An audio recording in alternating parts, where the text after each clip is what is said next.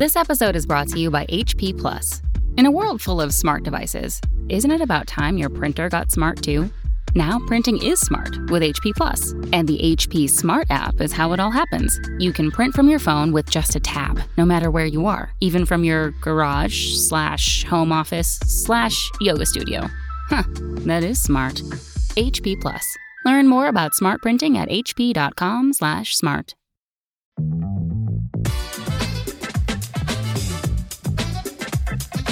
What is up, everybody, and welcome to MLB Morning Coffee, the Trade Deadline Edition. Yes, we've been gone for a little while. I've been busy, I've been lazy, whatever you want to call it, but I promise you we're going to get back on a regular recording schedule. I've had a lot of stuff to deal with at work, but that has settled down. I'm getting into a routine, and we are going to be back here on the morning grind.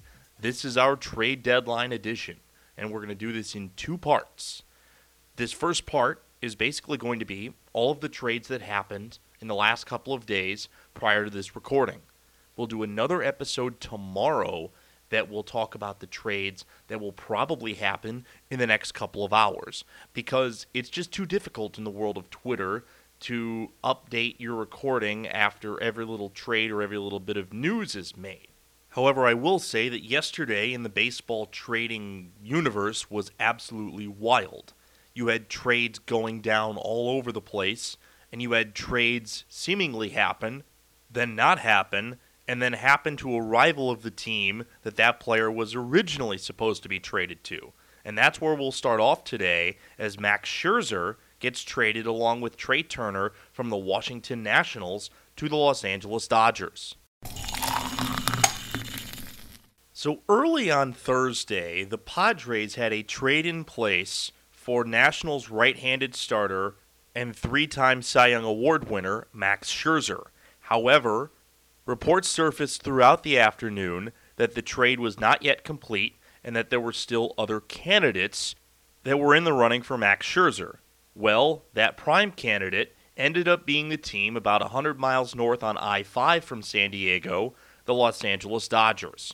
The Dodgers acquired Scherzer and Turner from Washington in exchange for top catching prospect Keibert Ruiz, top pitching prospect Josiah Gray, and two mid-level prospects in outfielder Donovan Casey and pitcher Gerardo Carrillo.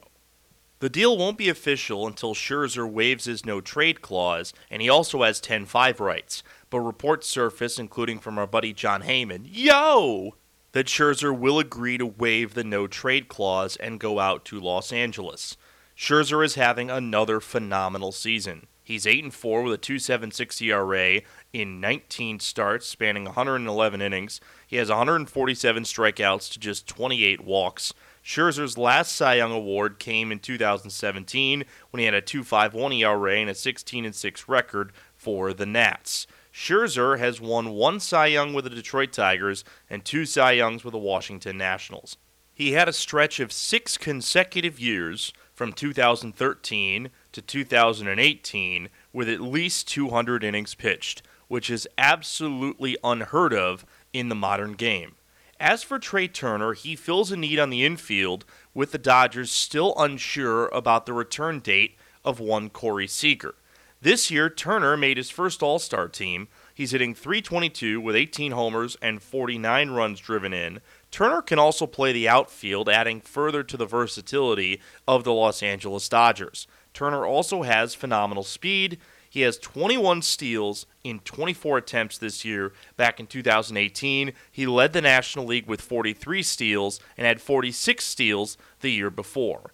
Turner is somebody that is currently on the COVID IL due to a positive COVID test, but Turner is also not an unrestricted free agent until the 2023 season, which, when you look at it, means that the Dodgers may not be committed to re-signing Corey Seager, who's a free agent after this year. Trea Turner would be their shortstop for 2022. He is arbitration eligible. So a lot to think about in terms of the future, but in the now, the Dodgers made the biggest trade at the deadline. The Nationals got back a load of prospects, and guys like Keibert Ruiz and Josiah Gray can fill holes at the big league level sooner than later. Ruiz and Gray both have big league experience, and should be up on the Nationals roster very soon. So that's the trade of the day by far. But there have been a lot of impactful trades over the course of the last few days, so let's get into them, starting with the shocking trade of Anthony Rizzo to the New York Yankees. There was high speculation that Anthony Rizzo was going to get traded before the deadline because of two factors. Number one, the Cubs stink. But number two, Rizzo was offered a 5-year, $70 million extension this offseason, and he declined it. There were reports surfacing that the Red Sox, the team that originally drafted Rizzo, would trade for him to be their first baseman for the stretch run. However, course changed very quickly. Very shortly after the Cubs game against the Cincinnati Reds wrapped up on Thursday, a game in which Rizzo did not play, he was dealt to the New York Yankees in exchange for outfield prospect Kevin Alcantara and right-handed pitching prospect Alexander Vizcaino. Rizzo this season is only hitting .248, but still has an on-base percentage of .346 and a slugging of .446. He has 14 homers to go along with 40 runs driven in. And if those numbers are playing at Wrigley, imagine what he can do playing at Yankee Stadium.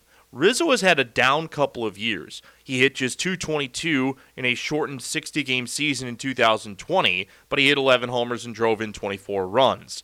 Rizzo, though, at his peak, was one of the best power hitters and run producers amongst first basemen in all of baseball. From 2015 to 2018, he had at least 100 RBI in every season. From 2014 to 2017, he had at least 30 home runs in every season, and Rizzo has hit over 20 home runs in each of the 8 seasons from 2013 to 2019. A left-handed power bat works well in Yankee Stadium, which is why they picked up Anthony Rizzo. However, it raises questions about what the Yankees are going to end up doing with Luke Voit, the 2020 AL home run champion, who came to the Yankees from the Cardinals back in 2018. Voit is currently injured. He's only played in 29 games. He's hitting .241 with 3 homers and 11 driven in. It is likely that the Yankees find a way to get rid of Voit by the end of today's trade deadline, but for now, Anthony Rizzo is their first baseman, and they'll worry about Voit when they worry about Voit. As for the Cubs, they got back 2 prospects. I don't know much about Kevin Alcantara and Alexander Vizcaino. However, one system had them ranked as the 9th and 12th best prospects in the Yankees organization. The Cubs at this point will take anybody that they can get to bolster their farm system. However, the Rizzo trade was not the only big trade that the Yankees made over the last couple of days, because they went out and they got Joey Gallo. We already talked about left-handed power bats in Yankee Stadium when it came to Anthony Rizzo. Joey Gallo is just that, and even more than Rizzo. This season, Gallo is hitting .223, but he's got an on-base percentage of .379. He leads all Major League Baseball in walks with 74. Oh, and by the way, he has 25 homers and 55 runs driven in. Gallo is well on pace to hit 40 home runs this season, which will be the 3rd time he's done that in his 7-year Major League career. Now, 7 years is a bit of a misnomer because Gallo played just 36 games in 2015 and 17 games in 2016. His only 2 seasons playing over 100 games were in 2017 and 2018, where he hit 40 home runs and 41 home runs respectively. He was an All-Star in 2019, but he only played in 70 games, still hit 22 home runs. Gallo is going to hit a lot of home runs, he's going to draw a lot of walks, and he's going to strike out a ton. He already has 125 strikeouts this year. Back in 2018, he had 207 strikeouts, and in 2019, in just 241 at-bats, he had 114 strikeouts. So he struck out almost half the time over the course of 70 games. Now the trade. Gallo goes to the Yankees along with Yoeli Rodriguez and cash considerations in exchange for 4 Yankee prospects: Ezekiel Duran, Trevor Hauver, Glenn Otto, and Josh Smith. Those all seem like just names to you, and to me, they're just names as well. And that's the reason why this is such a big trade for the Yankees, is that while they gave up a lot of prospects who could end up being future major leaguers, they get one of the best power hitters on the market and one of the best young power hitters in all of baseball. Gallo is just 27 years of age, and you better believe that the Yankees feel like they can extend him and keep him in New York for years to come. While the Red Sox may have missed out on Anthony Rizzo, they did not miss out on Kyle Schwarber. The Red Sox acquired Schwarber from the Nationals in exchange for a low-level minor league prospect. Schwarber is hitting .253 with a .340 on base this season, 25 home runs to go along with 53 runs driven in. Schwarber could easily hit 40 home runs this season, especially in Fenway Park, which has a very short porch, the pesky pole, down the right field line. This gives the Red Sox added power in their outfield and versatility at the designated hitter position should they want to put JD Martinez in the outfield or should they want to put a left-handed bat in the lineup. They did not have to give up much to get him, considering Schwarber is on a one-year contract but a high-value add for Boston. The Nationals made one more trade, and that is sending right-handed reliever Daniel Hudson to the San Diego Padres. Hudson has been one of the best relief pitchers in baseball this year. He has a .220 ERA in 31 appearances. He's got 48 strikeouts and a whip of .98. The Padres have their closer in Mark Melancon, but Hudson, who is one of the premier setup men in all of baseball, adds even more depth to a Padre bullpen that desperately needs it. Everybody needs bullpen depth, at least in my opinion at this point, and if the Padres struck out on getting Max Scherzer, the least they can do is end up with somebody that strengthens their bullpen. I believe the Padres probably need another starter, which is insane considering how much starting pitching they have traded for over the last year and a half. But the Padres will be able to deal some of that starting pitching away once all of it is healthy. Remember, they still have Mike Clevenger, who is missing all of this season, recovering from Tommy John surgery. So that's the Padres for now. Let's take a look at a few other trades. We will start with the Chicago White Sox. The White Sox, after the injury to Nick Madrigal, were in desperate need of a second baseman, and they got one from their division rival. The Cleveland Indians, soon to be known as the Cleveland Guardians, traded Cesar Hernandez to Chicago in exchange for minor league left-handed starter Connor Pilkington. While Hernandez is only hitting .231, he's got a .307 on-base percentage to go along with 18 homers and 47 runs driven in. He was also the Gold Glove Award winner at second base last year in the American League. Hernandez has a club option for next year, which more than likely will not be picked up once Madrigal returns. But Hernandez is only making $5 million this year. The White Sox are only going to have to pay about $2 million of that, and he provides a solid glove and a powerful enough bat at the second base position, something the White Sox have struggled to find since Madrigal went down. The White Sox also picked up right-handed reliever Ryan Tepera from the Chicago Cubs in exchange for minor league left-hander Bailey Horn. Tepera is having a rock-solid season. He has a .291 ERA in 43 appearances, spanning 43 and a third innings of work. He has 50 strikeouts to just 12 walks. Last year, in his first year with the Cubs, he had a .392 ERA in 21 appearances. Tepera is on a one-year contract. He's only making $800,000, so the White Sox add an effective bullpen piece for the stretch run, which they desperately needed. The White Sox may look to pick up a catcher today because they don't know how much longer Yasmani Grandal is going to be out, but I highly doubt that because the catching market is very thin and teams can leverage catchers for a very high price at this point in time. The Oakland A's have made a pair of trades. We'll start off with the one that they made earlier in the week, acquiring left-handed reliever Andrew Chafin from the Chicago Cubs in exchange for outfield prospect Greg Deichmann. Chafin had a great year with the Cubs. He was 0-2, but had a .206 ERA in 43 appearances, spanning 39 and a third innings, 37 strikeouts to just 12 walks. In his career, he has a .346 ERA over 8 Major League seasons. This adds to an A's bullpen that really is not great. The A's don't really have a closer. They've been using Lou Trevino as a closer. Jake Deichmann has not been great this year for the A's. So this adds to the Oakland bullpen depth. The A's are also in need of a bat, and that's why they went out and acquired Starling Marte from the Miami Marlins in exchange, straight up, for Jesus Luzardo.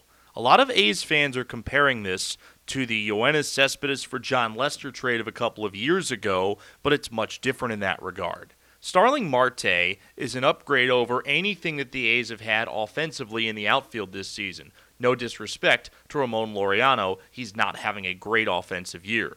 With Miami in 63 games, he was hitting .306 with 7 home runs and 25 runs driven in.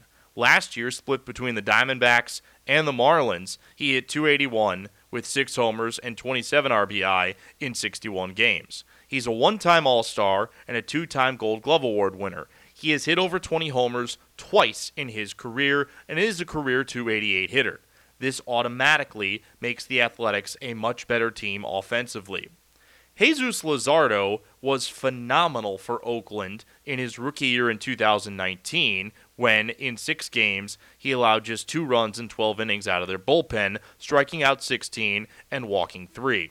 He was decent as a starter in a shortened 2020 season, having a .412 ERA over 59 innings of work in 9 starts, 12 total appearances.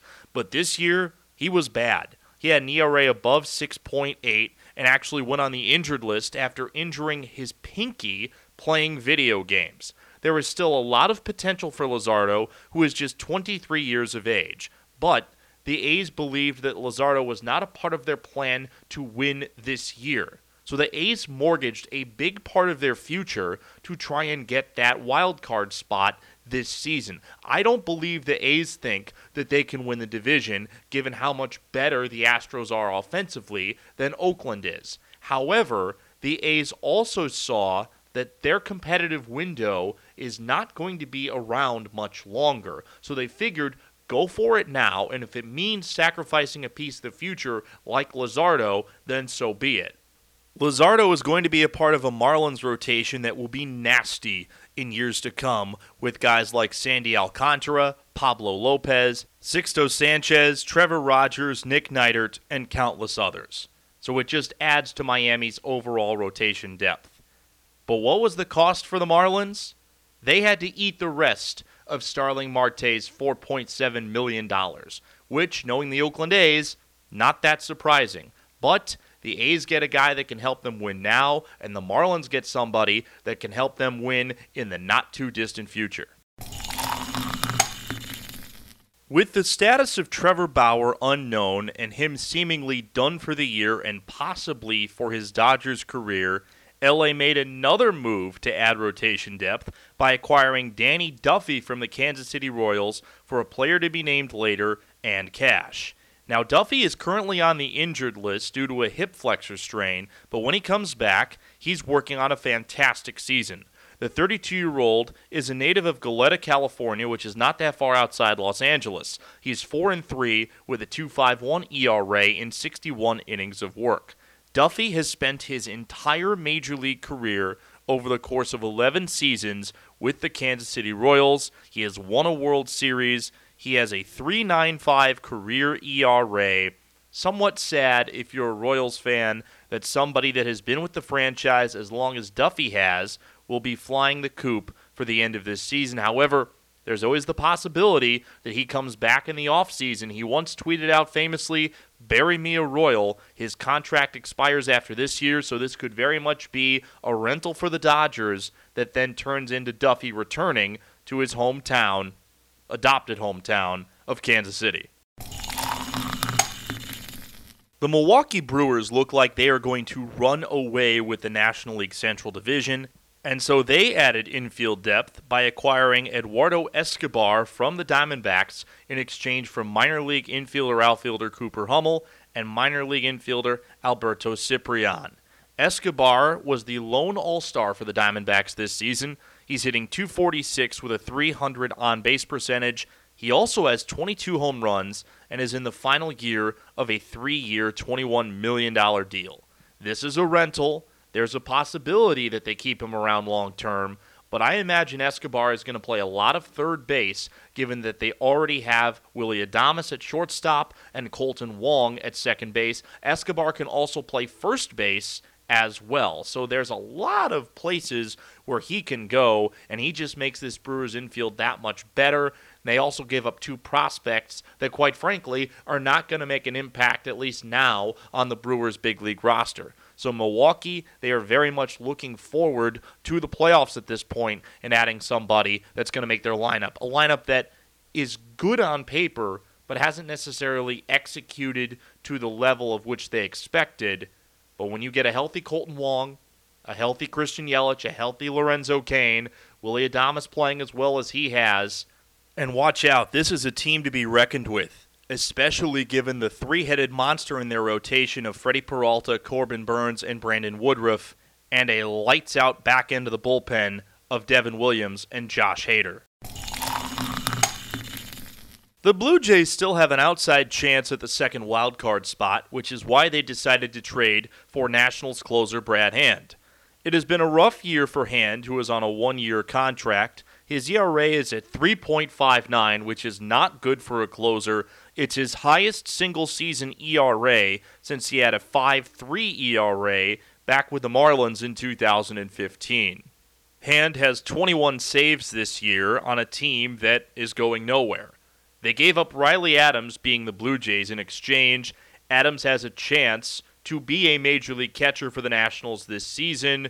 Him and Keibert Ruiz, who they got from the Dodgers, that may be your catching tandem moving forward in D.C. So a very low return, but really not a very high risk for somebody that's on a one-year contract and will probably end up elsewhere in 2022. We now have to talk about the Seattle Mariners, because nobody has any idea what they're doing. The Mariners decided that they were going to trade away being very much in the thick of the wild card race. They traded away Kendall Graveman, their best relief pitcher, who at this point in the year had a .82 earned run average in 30 appearances. He had 10 saves. In 33 innings, he struck out 34 guys compared to just 8 walks. He had only given up 3 earned runs the entire year. And for some reason, the Mariners decided to trade him to the Houston Astros for Joe Smith and Abraham Toro. Now, Abraham Toro is a very versatile infielder. He can play the corners. He can play up the middle if need be. He's only hitting .219 this season. He did homer in his first game with the Mariners and has 2 hits in his first 5 at-bats. But Abraham Toro is somebody that, when you look at his track record as a Major League Baseball player, he's never played more than 37 games in a Major League season. He played 25 games in 2019, 30 games in 2020, and so far he's played 37 games. He's still a pretty young guy. He's only 24 years of age. But Abraham Toro is somebody that doesn't really help you as much as Kendall Graveman does. They got in return Joe Smith from the Astros, which doesn't make a whole lot of sense because Joe Smith has a 7.48 ERA so far this year with Houston. But Jerry DiPoto had him back when he was with the Angels, and so he likes Smith, and that's why they got Smith. But then the Mariners decided to go out and get Diego Castillo from the Tampa Bay Rays. So they traded away their best relief pitcher to get Tampa Bay's best relief pitcher, but Tampa Bay doesn't really care. Tampa Bay is like, hey, we've got relievers for days. We'll give you Diego Castillo. So Castillo this year has a 2.72 ERA in 37 appearances, over 36 in a third innings of work, 49 strikeouts to just 10 walks. He has 14 saves. The Rays, they just find ways to wheel and deal, and you really cannot question what they're doing down in Tampa Bay. But effectively, Jerry DiPoto has swapped out the best reliever of the 3 that we talked about in exchange for 2 of them. I should also mention that JT Chargois goes to Tampa Bay from Seattle, and Chargois has an ERA of 3 this year across 31 relief appearances. Austin Shenton is a 17th-ranked Mariners prospect, a third baseman, that also goes to Tampa Bay. So the Rays, you don't question what they do, but the Mariners, it's very easy to question what they do. And speaking of the Mariners, they also picked up a starting pitcher, that being left-hander Tyler Anderson from the Pittsburgh Pirates. Anderson is in his first year with the Pirates. He has a 5-8 record with a 4.35 ERA across 18 starts, 103 innings of work, 86 strikeouts to 25 walks. He spent last year with the San Francisco Giants, where he was 4-3 with a 4.37 ERA across 11 starts. He began his career with the Colorado Rockies, where he bust out as a rookie, having a 3.54 ERA in 19 starts back in 2016. So more rotation depth for the Mariners as they add a lefty to go along with Yusei Kikuchi and Marco Gonzalez. The Mariners are very much in it for a wild card position, but God only knows how they're trying to get there. I forgot to mention that earlier in the week, Adam Frazier was traded by the Pittsburgh Pirates to the San Diego Padres, so that adds a lot of infield depth for them, and it also makes Eric Hosmer expendable. And the reason being is that they'd play Jake Cronenworth at first a lot more than they would play Eric Hosmer at this point. So here is who to look out for today. It has already been reported as we finish the recording of this show, per John Heyman, that the Rockies are not going to trade either John Gray or Daniel Bard. Trevor Story, though, remains very much a big piece on the market. Chris Bryant and Craig Kimbrell will more than likely both be traded from the Cubs today. So those two guys are going to add either A, positional versatility, or B, bullpen depth and potentially a closer for anybody that really needs it. Looking at you potentially, New York Mets. Looking at you potentially, San Francisco Giants. With Max Scherzer off the market, the focus shifts from the starting pitching perspective to Minnesota Twins starter Jose Barrios, who many believe will be dealt today. He is the best starting pitcher available at this point. So look for the Giants to make a play. Look for the Padres to make a play. I would say potentially look at the Tampa Bay Rays or the Boston Red Sox to make a play for Jose Barrios. But don't expect Barrios to be in a Minnesota Twins uniform by the end of the day. So the four main guys I'm looking at, Bryant, Kimbrell, Barrios, and Story. Those are the guys that everybody is locked in on today. And I'll say this, if all four of those guys are not traded, I will be shocked. If one of those guys is not traded, my guess is that it's Chris Bryant and that the Cubs will change course and decide to offer him an extension. It's going to be a really fun day. I'm going to the Giants game tonight. Will I see any new members of the San Francisco Giants? We will see. This has been Trades Part 1 here on MLB Morning Coffee. We'll be back tomorrow with the recap of what went down later today. Enjoy the trade deadline, everybody.